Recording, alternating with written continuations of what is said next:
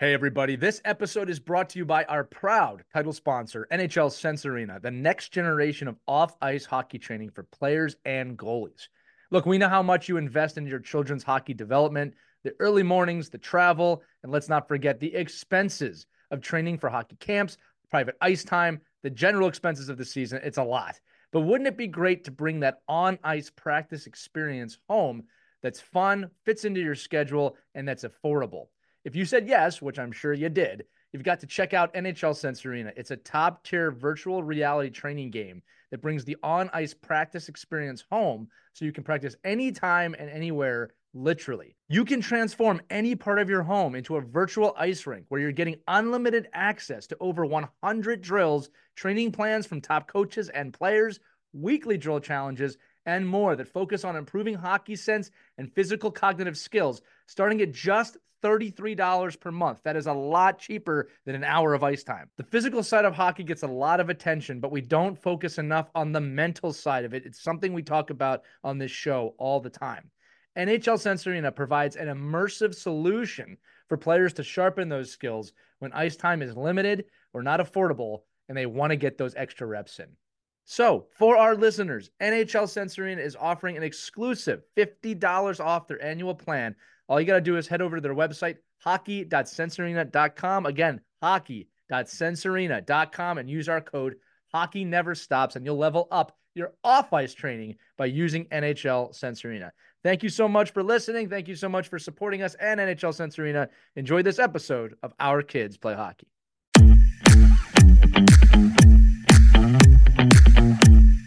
Hey, what's up, everybody? It's Lee. Welcome to this edition of Our Kids Play Hockey. Got a great guest today with multiple tiers of experience.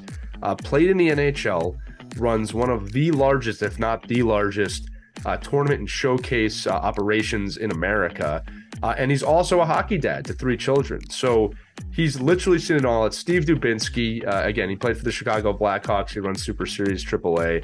And we just have a great conversation with him today, really all across the board, from what makes a great tournament, what you should be looking for, to what makes a great hockey parent and a hockey player. So you're going to really enjoy this conversation. Also, speaking of tournaments, we know the season's starting, and I know a lot of you parents don't like it when your kids throw their equipment all over the floor, or they just can't find a place to put it, or you have a yard sale in your basement. So we want you to check out the dry stick at hockeywraparound.com. Use the code OKPH for a discount. The dry stick attaches to your kid's ice hockey stick. Each arm holds 10 pounds, and basically you consolidate the area in which your kid or your child or you are drying your equipment. It works for goalies. It works for players of all ages. Check it out. It's got unbelievable reviews so far about the versatility of it, but it'll consolidate the space. It's healthy for your kids. Obviously, drying equipment is necessary, and you can do it using something that every kid has, which is a hockey stick. So check out the dry stick at hockeywraparound.com, hockeywraparound.com, and use the code OKPH for a discount on your order of anything, including the Hockey Wraparound. So without further ado, enjoy this episode of Our Kids Play Hockey with Steve Dubinsky, and make sure you have a wonderful week and season, which I know is starting right now. Hello, hockey friends and families around the world, and welcome to another edition of Our Kids Play Hockey. I'm Lee Elias, and I'm joined as always by my 2 good friends, Christy Casciano Burns and Mike Benelli, and we've got a great guest with us today that I'm looking forward to introducing you to. Some of you may know him from his time with the Chicago Blackhawks. Others may know him as the hockey director of SuperSeries AAA, which houses some of the best showcases and tournament events in youth hockey, in addition to recently partnering with the Elite Prospects to create the Elite Prospects Cup Series, which is taking place over the entire U.S. In different cities this season. He is a loving father to his 3 sons, Josh, Zach, and Aiden, all whom are currently coaching or playing at very high levels. And he's incredibly passionate about the game and even more passionate about the well-being of players. Ladies and gentlemen, please welcome Steve Dubinsky to the show today. Steve, welcome to Our Kids Play Hockey. Thanks for having me. Steve, let me start with this. You run a lot of tournaments, extremely successful tournaments, I might add, probably the largest in the nation, right? So what should parents and teams look for when deciding to invest in a tournament or a showcase? That's what I want to start with today. Well, I think the biggest thing is, as we've kind of grown, let's call it over the last 4 or 5 years, I think that there's some tournaments and there's showcases. So I think when teams are deciding kind of what their schedule is going to look like, I think the biggest thing is making sure the competition level is there. And that's one of the things I think that we've done extremely well is the fact that, like, I don't want a team to come somewhere and be too good or not be good enough. And that's something that I think Jeremy Dalla, my partner, and I have really stressed over the last probably 5 years that we've kind of changed our business model a little bit, is that we don't want to have teams come where the families are spending money, flights, hotels, food, and they get to a tournament and they beat up on everybody. No one gets better. They're bitter because they didn't play the right teams. And on the opposite side, if there's a team that's not strong enough, it might even be worse because you're going into a place, Christy might know this, like you go into a tournament or a showcase and like you leave on Sunday, you're like, why did we do that? Our kids are discouraged. We should have never been in this. The coach takes the heat. The manager takes the heat. The kids take the heat. They don't want to play the next weekend. And I think, that touches on a lot of things. Like it's not the right thing for anybody. On the winning side, hey, everybody's happy to win. They win a trophy. They might not feel as great about it as if they beat everybody by a lot of goals, but it's still winning. It's that losing side that we really try and protect just because it's just not right. And that's kind of what I would say is the biggest thing for a manager, a coach, AAA, AA. There's a lot of things that have happened since COVID where my hockey rankings, which is something I'm sure you've talked about on the show before, right, wrong, or indifferent, that is a very good barometer, especially at the tier 1 level where teams are at. And so we utilize my hockey rankings as a barometer for, deciding what teams should be in what events. And the coaches and the managers should use that as well, because, I always get we revamped our team. We've gotten better, and they come to the first tournament and they didn't do any better. And then it's like, there's a trust between the manager, the coach, myself, what we do. And I think that's the biggest thing is with getting back to COVID, my hockey rankings has like one full list of an age group, whether it's tier 1 or tier 2. So a lot of times in states like Florida, Texas, where there's only one tier 1 charter, AA hockey is strong. And so a lot of these AA teams don't have a tier 1 status, but we know from my hockey or from just experience that this team is a very good club and we want them coming, even if they have to play tier 1 teams because they're very competitive. And COVID allowed that because we, from a business perspective, we almost needed the tier 2 teams to come.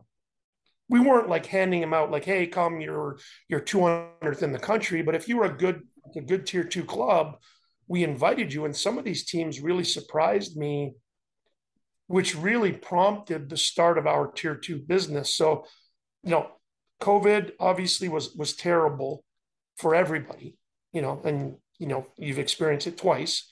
But at the end of the day, I think what it's done is it's given some of these clubs who cannot get a tier 1 charter the opportunity, like we talked about, 7-8 minutes ago, to play competitive games regardless of the number of A's next to their name. And that's a big one that I use is, it's not about the number of A's, it's about how competitive you are.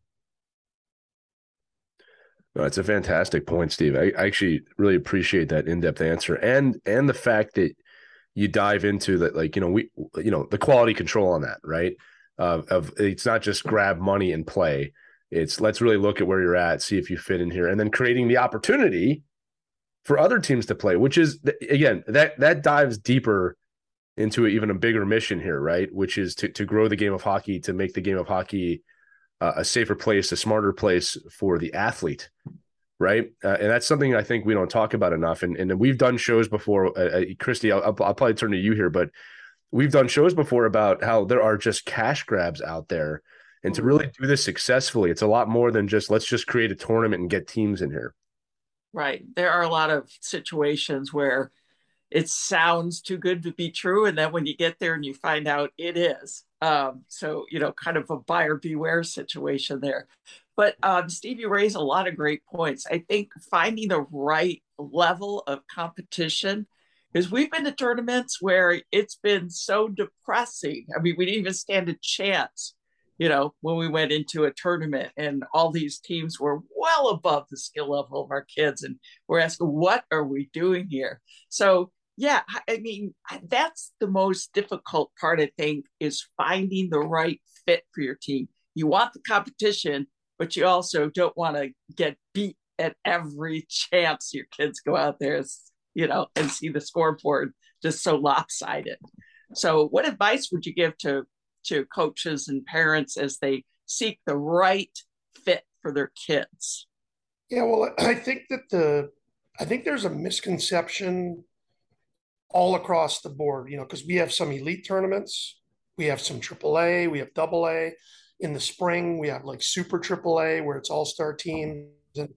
And one of the conversations that I have on a regular basis is, I don't need you to bring a team that's going to win the tournament. I just need you to bring a team that's going to be competitive.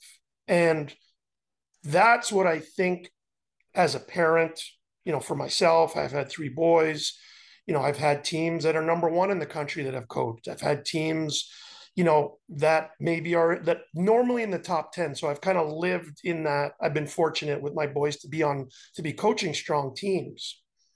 But the other groups don't try, like one of the worst cliches ever is, we want to see where we're at.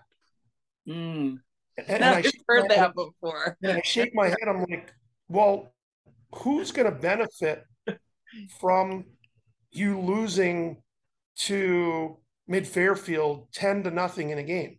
Yes. Maybe the goalie on the losing team gets 70 shots and the dad can be happy and he made 60 saves, but I think that's the biggest. There's a lot of options. There's a lot of good tournaments. Some of my closest friends run tournaments. We all get along. We live in the space, and it's one of those things where teams sign up, and sometimes they surprise you.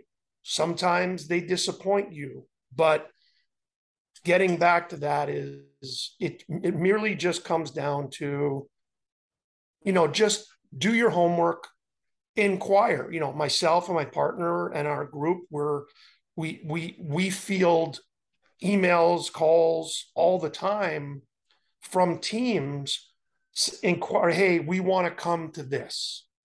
So Roxanne Hill, our operations manager, will shoot me an email and say, Steve, this team is interested in Boston Breakout. That's a good example. That's our largest tournament. She'll connect me with the person. I'll have a conversation with them to find out where they are. Because with Boston, with such a big tournament, that we like to tier the teams so that they're playing the right teams. If you're in the top 30, you're going to get teams that are in the top 30. Maybe you get 1 game or 2 out of the top 40, just because, it's good. It's the start of the season. You can see where your team is at. You can play some kids that are new. Like, there's a whole bunch of things that in September, my mindset as a coach would have been different than it would have been in December, January. Right. And that's really it. I mean, I think that's what I would recommend is, it doesn't have to be SuperSeries, even though I'd love it to be, because there are other good tournaments. But the key to it is just making sure that you're in the right level. There's tournaments that have multiple levels because it's such large tournaments, and they do it right. They tier the teams. They have different levels, and people have a good experience.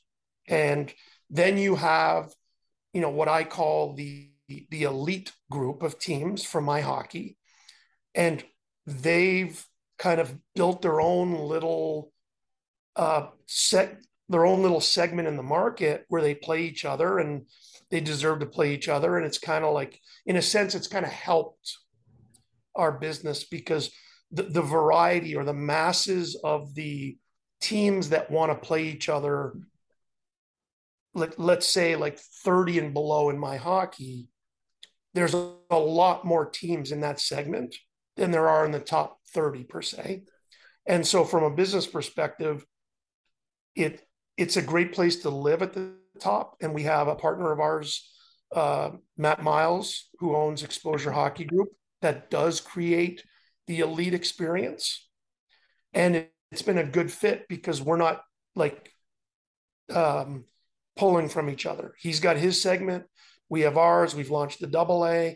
We now have this Elite Prospects Cup series that you mentioned that really services a niche in the market. And I think that's really it. Like the teams in today with, the economy, flights are expensive, hotels are expensive, everything's expensive. Gas is, crazy. Gear is expensive. And I think that gear is expensive. So, Yeah. but even from a travel perspective, because the gear is the gear, like they're going to buy the gear, Right. They have to buy a $360 hockey stick. They have to. They have to, but probably They have to. So, but at the end of the day, the travel is really the one where I think the managers and the coaches, and I've seen a lot of it changing in, we have a Western Exposure series that we built, and we had a couple of teams from, I think it was Washington State, that wanted to go out east to a tournament, signed up, paid, and the director called me and said, "Hey, listen, we looked at flights and we just can't justify the cost." And my answer isn't, well, it's too bad. My answer is, we totally understand it. That is why we built this Western Exposure series, right? Because we were conscious after all these years of me talking to these people, trying to convince them to come to Chicago or Boston or Pittsburgh or all these places that we have. I'm like, well, I built an event in Phoenix, Vegas, and San Jose specifically for that purpose of not having to cross the country to play games. Steve, what I love about SuperSeries AAA and the way you do this is that there is a clear understanding that there's a responsibility from your end to do this correctly. Which I'll say it's not always shared, in terms of the tournament world. And I think sometimes what happens, you're one of the largest, people can look at that like that's a behemoth, but it's a behemoth that's doing it correctly. Like they're trying to make this correct. One thing I wanted to ask you, and it's spawned from two things that you said. I've heard a lot of parents and coaches say, "Oh, we can win this tournament. That's a tournament we can win." And I want to go back to what you said about competing, because I think that gets lost a lot in the conversation, especially in youth hockey, about how important it is just to be able to compete. I tell teams all the time when I'm coaching, especially if we don't win, people forget how hard it is to win. Only one team does it. That's it. I mean, depending on how many divisions there are, but only one team is going to win. It's insanely hard to do. It's harder to do than anybody thinks, unless you're rigging it and you're a team that's in the wrong division, right? But to me, that's just one of many challenges that, we're putting our young athletes into. So you see a enormous amount of hockey players, all right, every single year. I know you're really passionate about the well-being of players. So can we dive into some of the challenges that you see players face now in today's landscape? And I want to dive into them and maybe even how to fix them or change them or address them. Yeah, I think, the growth of, youth hockey in the US, social media, the pressures of that the kids have they put on themselves, their parents, the what I call, the need to have their kids' goal put on social media. It has put a lot of it's in a sense, I think it's grown our business because it's that FOMO, that fear of missing out that the parents have. So it's like a constant. So in the spring and summer, when there's zero parameters put on who you can play with, how many weekends you can play, like, it's limitless. A lot of families, it's not criticizing, a lot of them are traveling a lot over the spring and summer to different events, combines, camps, tournaments, and all that's doing is it's putting, in a sense, not on purpose. I'm not saying a parent is saying to their kid, hey, we're going to put you in these, and if you don't do well, you have no chance of playing, in the USHL or North American League or college hockey or pro. It's just an added pressure because they're being, they're in this spotlight of playing against the best teams on the continent. We have some tournaments that have teams from all over the continent that come to, and I think that's one of the biggest challenges is how do you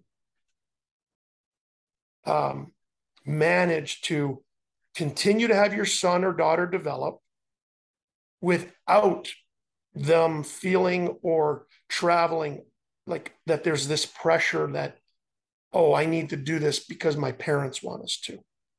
And, looking back, I mean, I'm 52, and when I grew up, it was hockey in the winter, baseball, soccer in the spring, summer, football in the fall. Like, it's totally different, right? And I'm not saying that specializing in a sport is not the right thing, because it seems to be, it's all you can do.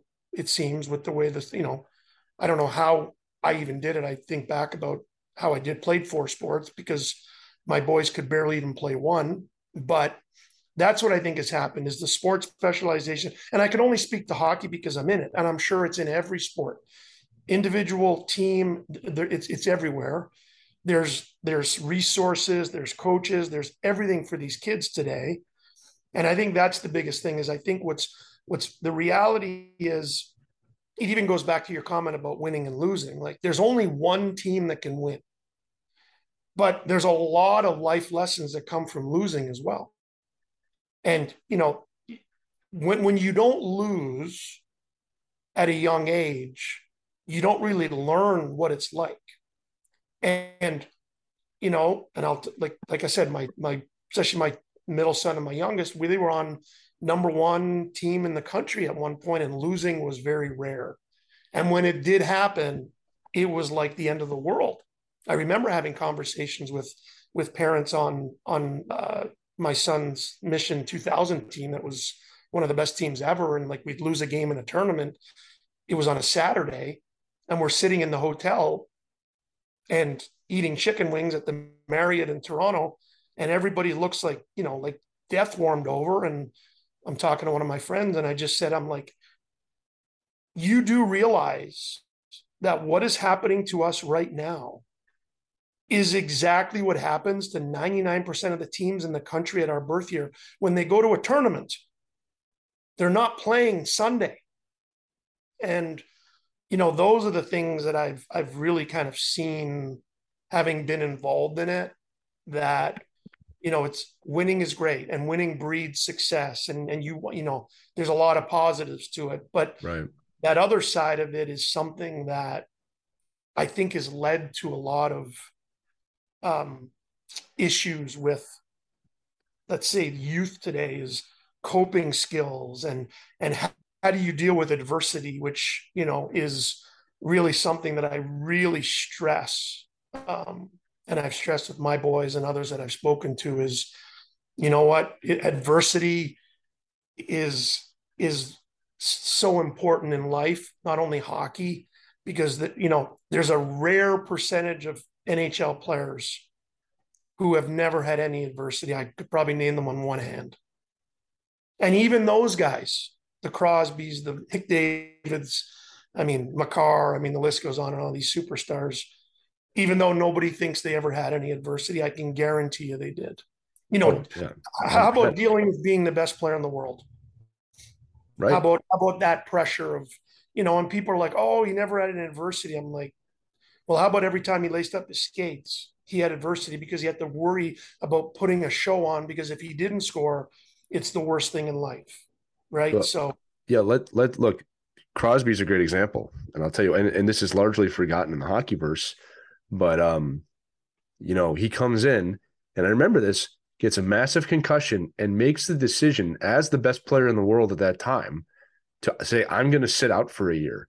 And everyone ridiculed him for an entire year, and he was 100% right, and he completely changed how we view concussions in hockey because of that. You want to talk about adversity. I mean, and like you said, all those guys have faced adversity.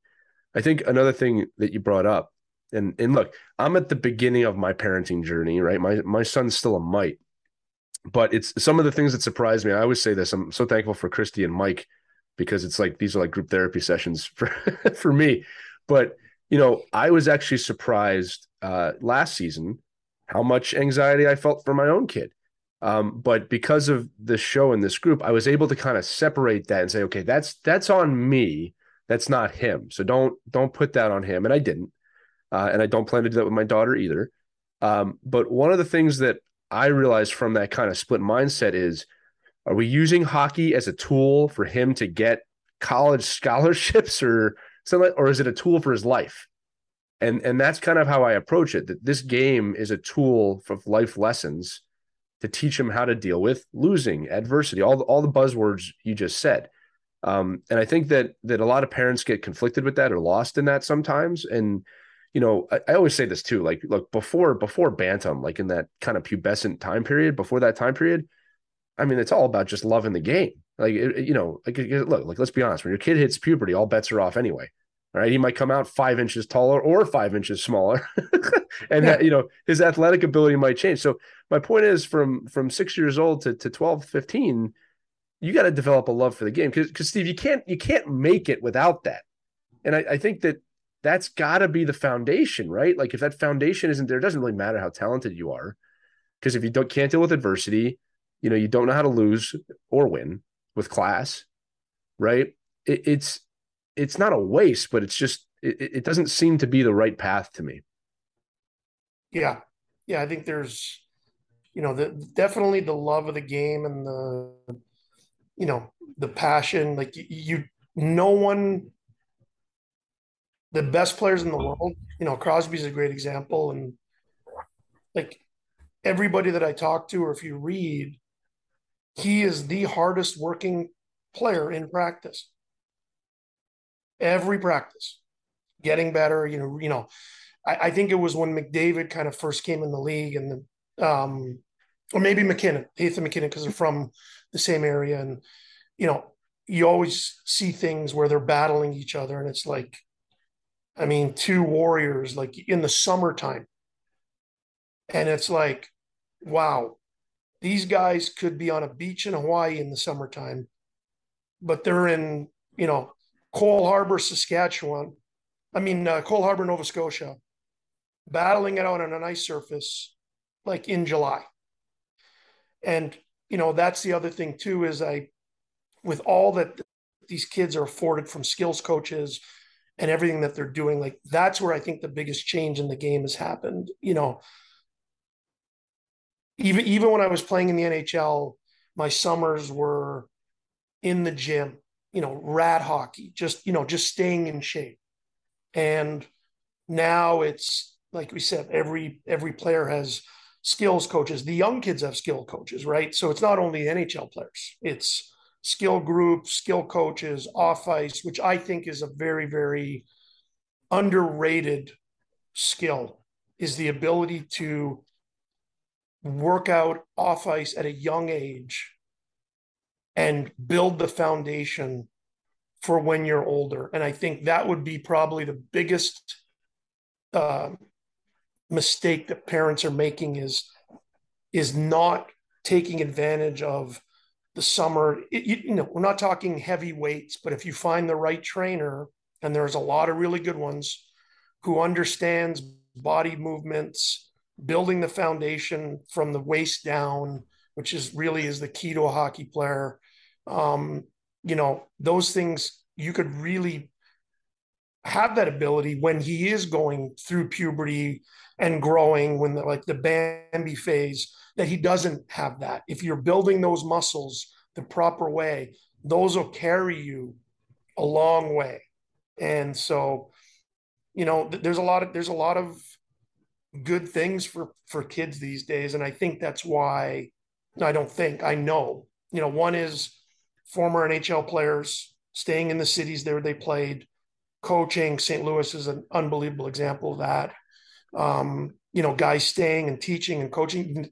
They don't necessarily have the best players, but if you're great players and you're taught to play the game the right way, the NHL, here you come, right? So it's like, that's what happened in St. Louis with all those former Blues. That one year they had 5 or 6 first round picks. It's unheard of.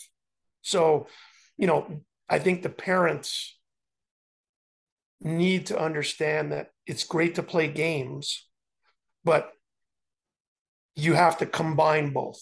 That to me would be in a perfect world, if I was to be able to write something on paper and be like, this is what I think of the best thing for development is off ice, get in some tournaments, shoot a lot of pucks, skill, work on your hands, all that stuff at young age levels, because, then you can get an advantage over others. I would love for you to share your journey into hockey, which, because I find this just fascinating. You played at the highest level, Blackhawks, NHL. You also played at Clarkson University, which is my neck of the woods, just a couple hours north of us. But I find it fascinating that you didn't get recruited to play for Clarkson, did you? No. I know the answer to this question, but tell everybody how you ended up playing for this fabulous school. Love Clarkson. So, as I mentioned before, playing 4 sports,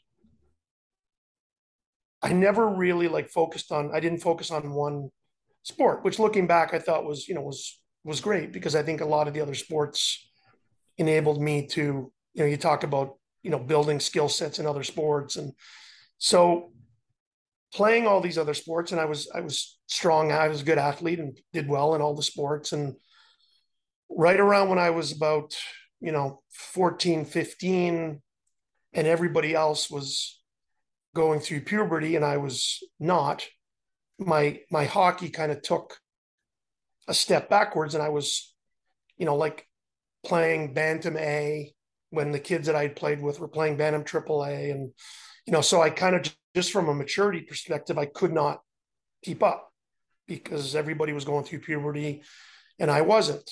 So I kind of stayed with it because I love the sport. Growing up in Montreal, hockey is a huge sport there. Grew up a huge Canadiens fan. And so I stayed with the sport, still played other games, baseball in the summer. Football, I stopped. Soccer, I stopped, and I concentrated on hockey and baseball. Baseball, I was a very strong player. But growing up in Montreal, playing baseball is like playing hockey in Florida 20 years ago. It just didn't exist. So I stayed with hockey. I had a little bit of interest from the Quebec Major Junior League when I was 16, 17. I decided, what, if I'm going to go along this journey, being at the level of maturity that I was, I don't want to start playing major junior and give up my education from the standpoint of U.S. college hockey. And I really didn't know much. I'd been to a couple of college hockey games and I fell in love with the fans and everything. And so when I was 17 and I was playing junior hockey in Montreal, but it wasn't the greatest junior hockey league. And so at the time I think it was at the time there was probably like 35 or 40 Division I college hockey programs. I wrote letters to all of them. Wow. And, I can't remember. I'm sure a few of them sent back some stickers and some different things saying, hey, thank you for your interest, which is fine. And so playing in Montreal, Clarkson University is about an hour and 40 minutes.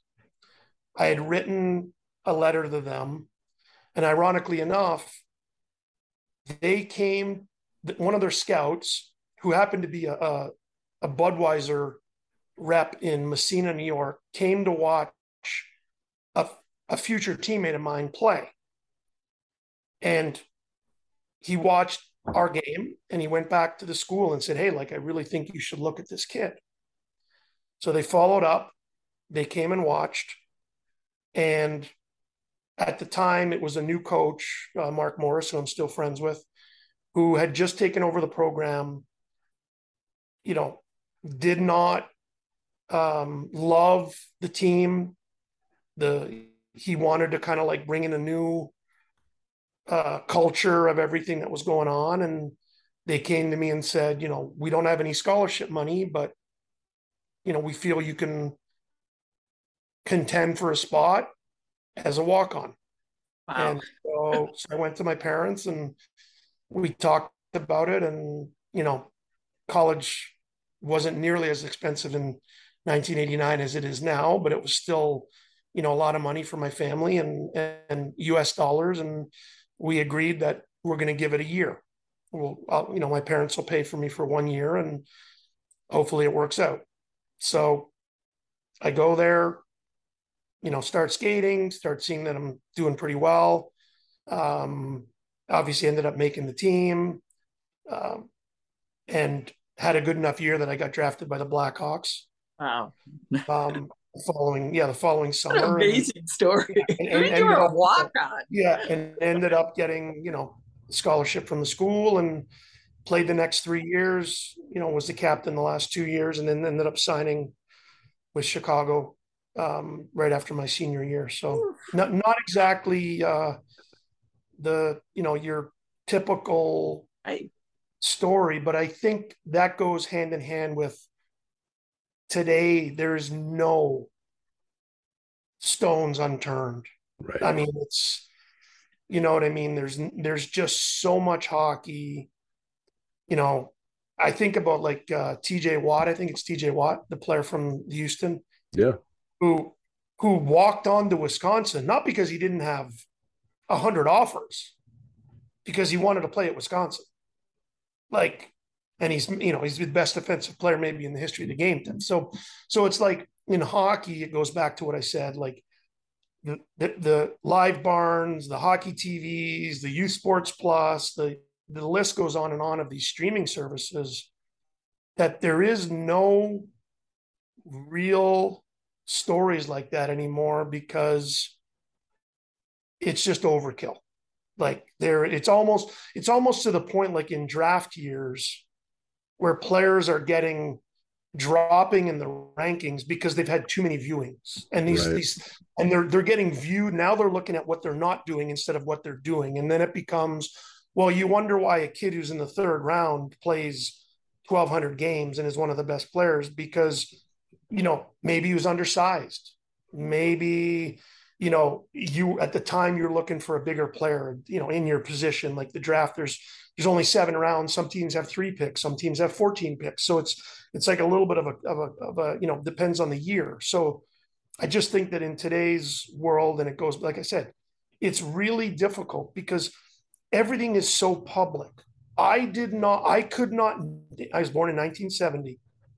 I couldn't name you anybody in the province of Quebec in my birth year, outside of the 3 or 4 kids on my team that I knew were better. Now, at my 2000, especially, and at 97, my oldest, Josh, is coaching, I knew hundreds upon hundreds of kids at each age group, family, grandparents, sisters, like, you know what I mean? And that's where I think it's changed, is the world is really small. But with the way the world is now, like with social media and phones and everything like that, everybody's just so connected. I want to hear from our silent partner over here, Mike. Yeah, Mike is here, ladies and gentlemen. For those of you listening, Mike is on the air. I'm enjoying the conversation. Mike, I was going to say, for those of you listening, he's been watching the whole time, diligently listening to Steve speak. But yeah, Mike, we'd love to throw it to you too. No, it's unbelievable. It's a great. I mean, the story of what your career is unbelievable. I think what you're doing, kind of on the youth hockey side, obviously, having played and coming through with your kids and seeing all these, the struggles that parents go through, to even get to tournaments and understand, the managers and the coaches and all the influence. I mean, after you can figure out an algorithm where I don't play the same town next to me when I travel 700 miles to go to a tournament, figure that algorithm first for me, and then I'll love you. In the first game of my tournament in Nashville, and I'm playing my the team down the street. But other than that, let me ask some from a back to a tournament perspective, just be based off of now your experience. What are your top 3 things you could tell coaches and managers in these tournament situations to to keep the temperature down? Is it, I mean, I'm sure you're the people that are doing these tournaments and sitting at the desk love it when 5 parents approach them and say, what's the point differential and how is it? So maybe give some advice from your perspective on, not so much running a tournament, but what are some of the keys that you try to get your staff to have the same energy, on Thursday and Friday carry over to Sunday? Because it's got to be difficult, right? Because I see when I go to these tournaments, I see the same staff sitting at the desk basically all day Friday, all day Saturday, all day Sunday, and they probably answered the same question, whether it's a good question or not, 700 times. So what are some advice you could give in these tournament situations? Yeah, I mean, I think the biggest thing for us is, when we, obviously we've the evolution of online scoring. There's apps like Game Sheet that we use that are really, really good systems. I think it's helped because now it's not so much pressure on the rink managers to have all the information that they need. But at the end of the day, I think the pressure, it goes back to what we talked about. Like, if the parents didn't care as much, I'll put myself in that because I do. If we didn't care as much, first off, we wouldn't be in the tournament, right? Like, we wouldn't be willing to travel all these times. But from that perspective, the society we have, everybody needs answers now, right? So there's none of this. You can't be patient at all. So, my biggest thing would be is, we get emails and calls from parents, and, we basically have the same reaction. Like, there's got to be a hierarchy of how these things get passed down. The manager, Steve, he's the one that dealt with our person. So he's the one that should be making the calls. Like, we don't want to get bombarded with,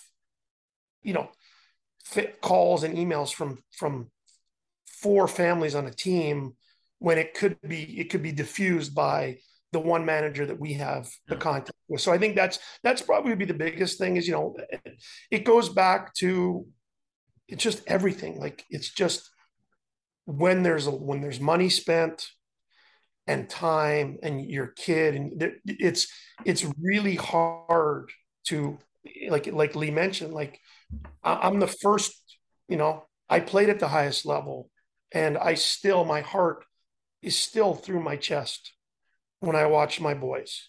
Like, it's just who I am. Like, you want the best for them. And so a lot of times when parents are, quote unquote, getting a little out of hand about scoring and, the score is wrong on the app and all that. Like, it comes from a good place. It's just how that message gets relayed. And I think that is the biggest thing is, listen, there's no one in any tournament company who wants to get a score wrong on an app. So, think about it from that perspective. Oh, someone made a human error. The scorekeeper, somebody put 4-2 for this team over that team, not on purpose. It was human error. They're scorekeeping 40 games in a weekend. They can make one error. It gets fixed. But from your perspective, like it gets worse when multiple people are saying the same thing. So that's what I would say is, hey, go up to the manager. You got a good relationship. Hey, Joe, the score is wrong. Okay, I'll handle it. Right. But when they're out of control and my kid had he's a goalie and he had 46 saves and they only have 29 You're saves. ruining his life. And it's like, Okay, we'll fix it. We'll I fix know. it. Here's my No, clipboard. I counted each one. Let me show you my iPad of hockey Oh yeah. TV and Oh yeah. like I'll tell you this too, Steve. You bring up a good point, and this is something I realized. I always say this is no perfect parents, but in hockey, look, I agree with you. I think a large majority of parents, they just want what's best for their kid, and it becomes very powerful and emotional. But what I've learned, that's hard on its own. What's even harder is having to allow your kid to fail or feel the pain and then walk them through that. Right. I remember one time in Bantam getting cut from a team, and I was devastated. I was just devastated. And I remember, looking back at it, my father felt the same devastation. That car ride home was not, well, they don't know what they did and they made a mistake. It wasn't like that. It was, this is what's happening. How are we going to deal with it? Right. And I'm realizing now how important of a message that was. He kept the accountability on me of how are you going to respond to that? And I think that I find that in youth hockey a lot is that there's no question. There's just no question that you want the best for your kid. But look, your kid's dealing with adversity. Focus on the adversity and how you're going to get over it. Because when your kid is 20, 30, 40, 50, 60, has kids of their own, that's far more of a powerful message than whatever your save percentage might have been or the score might have been that was incorrectly put in, that if you just talked like an adult would have been changed anyway. Right. So I always say this: hockey is a game where you can teach life lessons, and those life lessons are infinitely more important than any outcome of the game. And I'm talking all the way up through making the NHL. Steve, I've got two questions left. One of them I wanted to ask, because we had a conversation the other day about this, and I think this will be really valuable to our audience, right? I want to talk about the kid who's on the verge, 17, 18 years old. Junior might be a possibility, college might be a possibility. But, there has to be a certain clear mindset of where you rank and what's the best avenue. Because I think sometimes people go, I can't do college because my kid could play juniors, and that's really not the right path, right? So what is just your advice to a family that's in that situation? Kid might be on the bubble. It's not completely clear of maybe the questions they should ask or the actions they should take to kind of ensure the potentially best method to move forward. Well, I think in today, there's a lot of help for the families. There's a lot of paid advisors who are out there, helping the kids. So there is some tools for the families to, at least get some advice from guys who have been through it, who have other clients and all that. But in terms of the point of where to play and all that, there's two sides to it. I never want to take away someone's dream, because I was that, getting back to your point, I was cut every team from Pee Wee through Bantam, like, you're just not big enough. You're not good enough. But so I dealt with that. And that to me was part of the reason why I succeeded, because I had that burning desire to prove people wrong. Like, you know what I mean? And I think so today, that dream of somebody playing in the USHL, North American League, the NCDC, the USPHL, like there's a lot of avenues. And it comes down to, you have to, you're 20 years old to play junior. And you really have to make a decision of, okay, am I willing to really fight this out for the next 2 to 3 years and possibly end up at the same place I would have ended up if I'd gone to college when I was 18 after being a natural freshman. And so the parents have to weigh that. Oh, well, he's going to work his way up the ladder. Okay, great. And I appreciate that. But what's going to happen in 3 years when you're saying to yourself, oh, you know what? We should have sent him here. He should have gone to play college. He could have gone to a Division III school. He could have played club hockey. Like there's a whole lot of options. And you don't want to be that person that discourages but there's also the reality. And I think, it's one of those things when you're in youth hockey, I think it was George Carlin, you know, everybody wants honesty, but when you're honest with them, you're considered an asshole. And I have that in my phone That's because, great. there's a lot of times over the years, especially when I was coaching, the conversations would be, listen, before we have this conversation, do you want me to tell you what you want to hear? Or do you want to know the truth? Because if you want to only hear what it is that you want to hear, we're not having this conversation. And they'll be like, no, no, no, I want to know the truth. And then, 10 minutes later, they're walking away pissed off.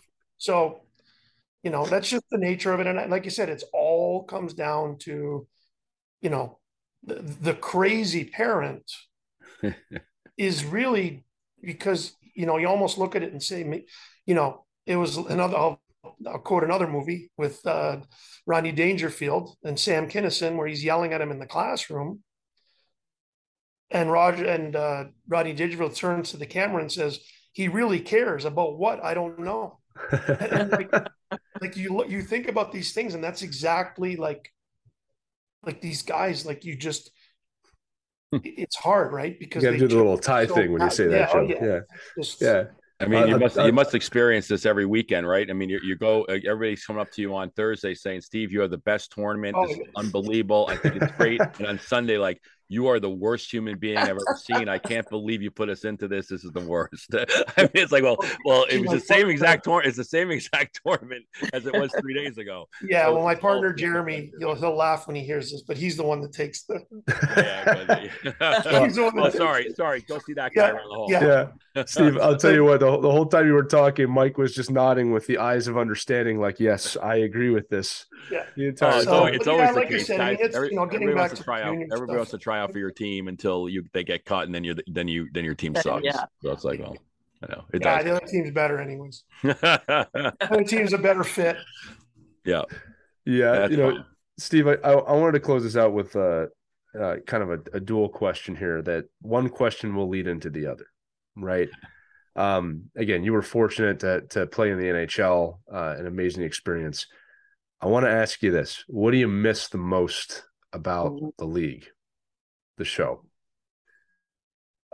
You know what? I've obviously the money today is significantly higher, but at the time, I was making a good living, so I wouldn't put money as the top thing that I miss, but obviously it's nice to get a nice paycheck for playing a sport that you love. But I think when I retired and I tried to do a bunch of different things and, food service, and I was trying to almost remove myself from hockey for some reason that, I don't really know why, because it just kept on, coming back going like, why are you fighting something that really afforded you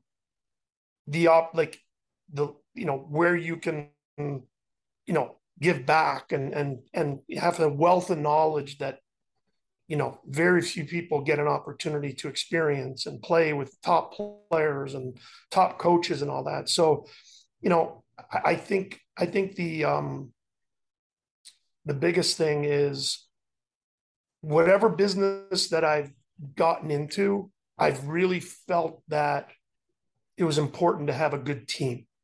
And we do have a very good team. And I think that's allowed really our growth is that we trust each other. You know what I mean? Do we have fights within our company at times? We do. I mean, it's not, what family doesn't? So it's just, that's probably the biggest thing, whenever I have conversations with partners, with people that we want to do things with, as because we've had this conversation, the biggest thing for me is really just the fact that it never really works. Nothing in life works if it's one-sided. Right. It just doesn't, individual sports, maybe, but anything where there's a team involved, it just never works. You have to Right. have everybody pulling on the same rope. You have to look out for your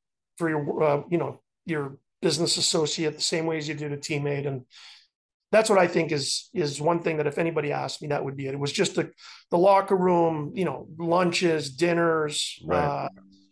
playing for the guy next to you, being held accountable, which is, we could talk, that's a whole other segment for hours that we could talk about of accountability in people today. So that's what I think is the biggest thing is, I feel like I enjoy being held accountable because it just, you have to answer to somebody and when you don't have to. And I think that's where problems are caused when you don't have that, teammate, yelling in your face that you're playing like shit.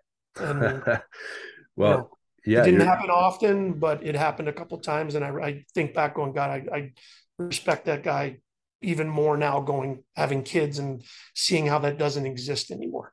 right. Well, I was gonna say, it turns out being honest is not being an asshole in that situation. But as you said before, but look, and that perfectly leads into this question, right? Um, we're in a time period now. Social media is king. Information is king. Any parent who has a child that has a cell phone knows what I'm talking about. We've seen in locker rooms now, game ends, kids on their phone, right? So I think, you're talking about community here, right?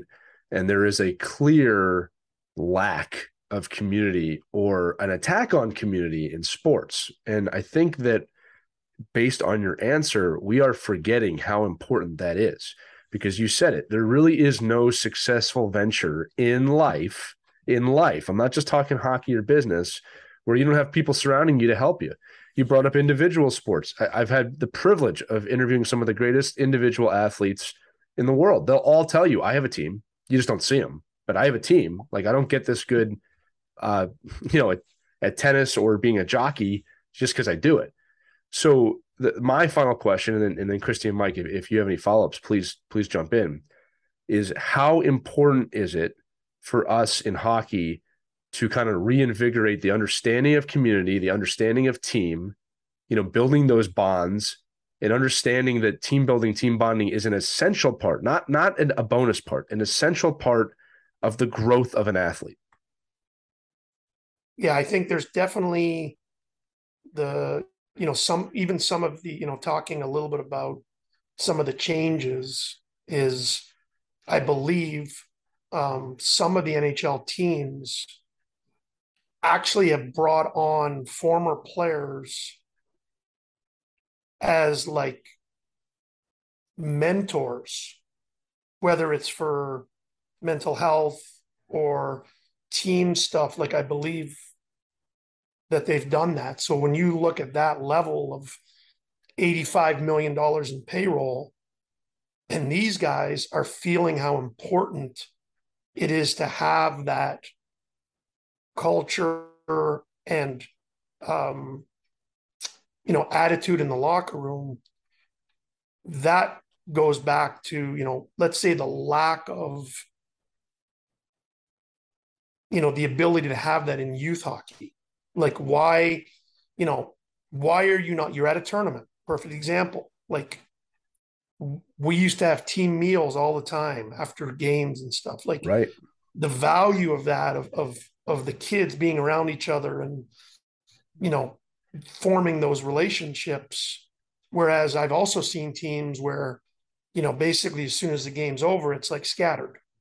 And when teams look at why maybe they're not winning, why maybe they are winning, like Tampa Bay, perfect example. I mean, you don't have that success. It's not only based on the skill level of their players. Right.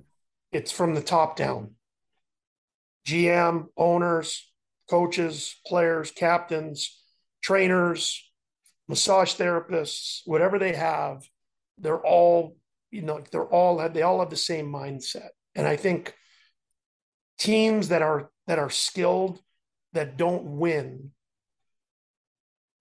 often it's often like they're not mature enough to win. They haven't lost. They haven't, well, Colorado was in last place in the league 5 years ago. They just won the Stanley Cup. So, Right. it can happen. And I think the key to it is building, like you said, like it goes back to, and obviously with a pro team, they have the money and they have the resources to do whatever these teams, whatever the players want.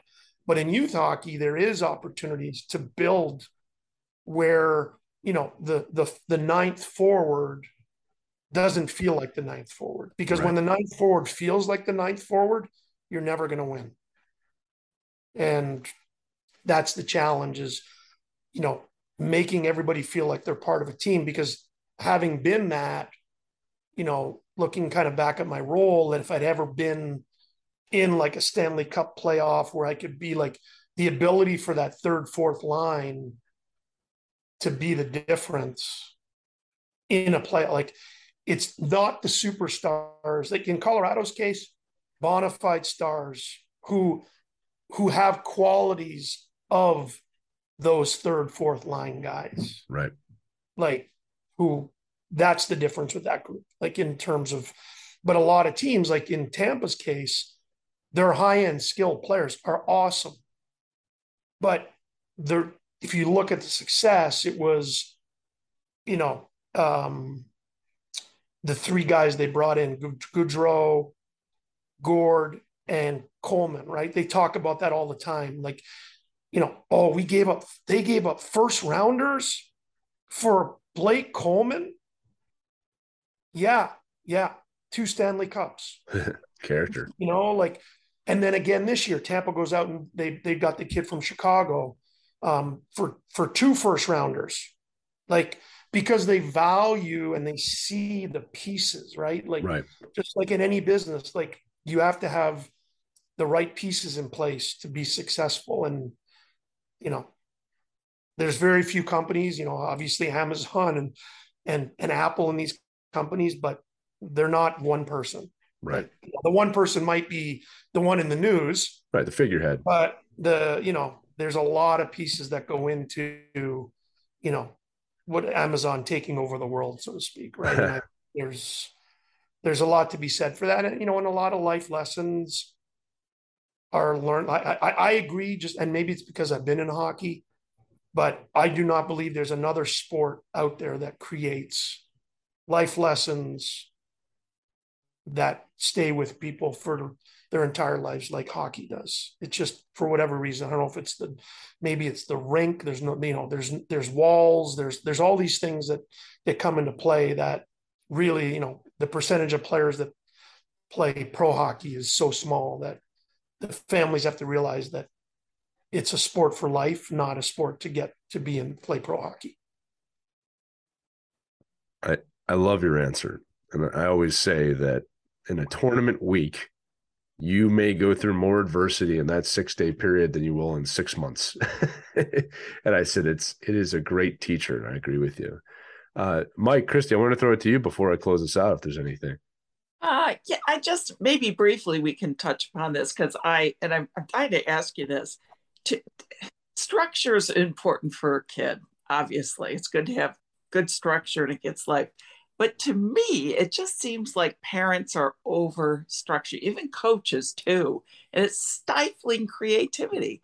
Do you see that trend? Are you concerned about what you're seeing out there?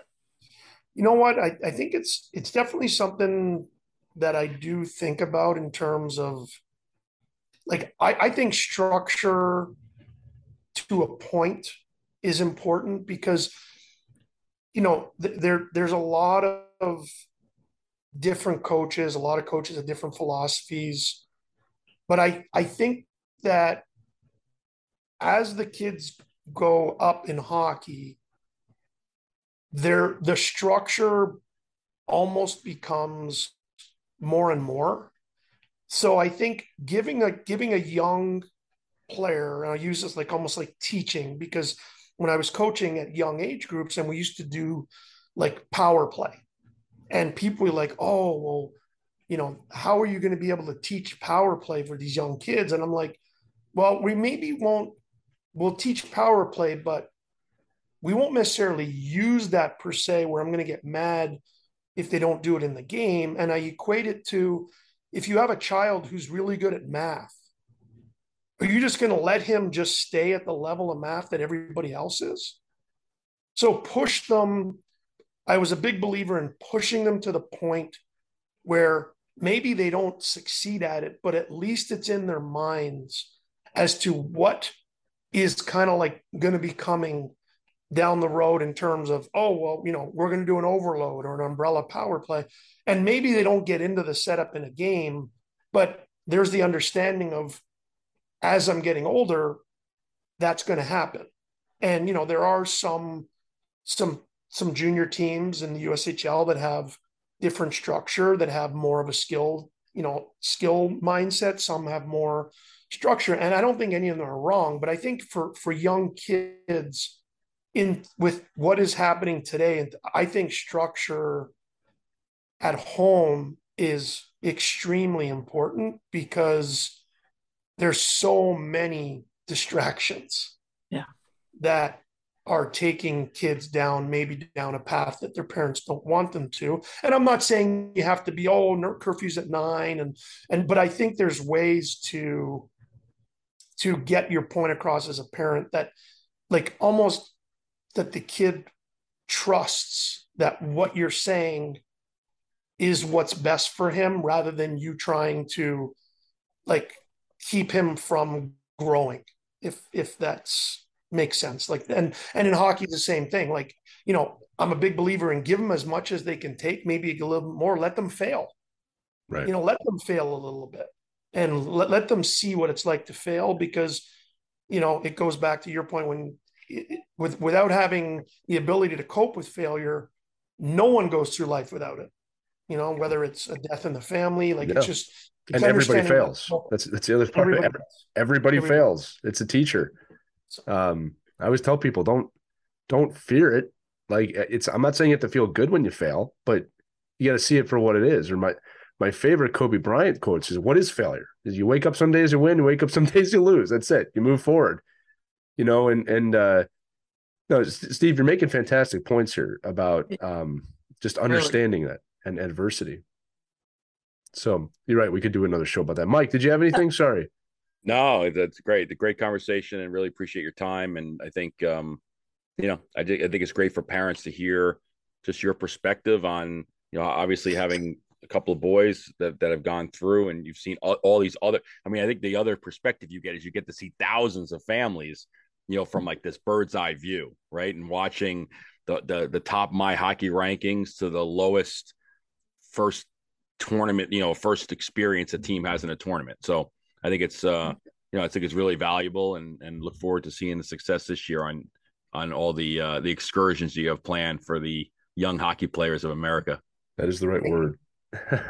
Steve, you've been a fantastic guest. We'll have to have you back on again, because I know we're going to get a lot of mailbag questions from our audience about, hey, ask him this, ask him that. I want to know this. Is that the guy that screwed me over in that tournament? No, that's his business partner. I'll talk to him instead. There's a lot of different ways we can look at it. But no, Steve, really fantastic perspective. It's one of the main reasons we wanted to have you on, because, again, to the people listening, Steve he's done it. He sees literally thousands of players, probably hundreds of thousands in your life now. And he's gone through it as a parent.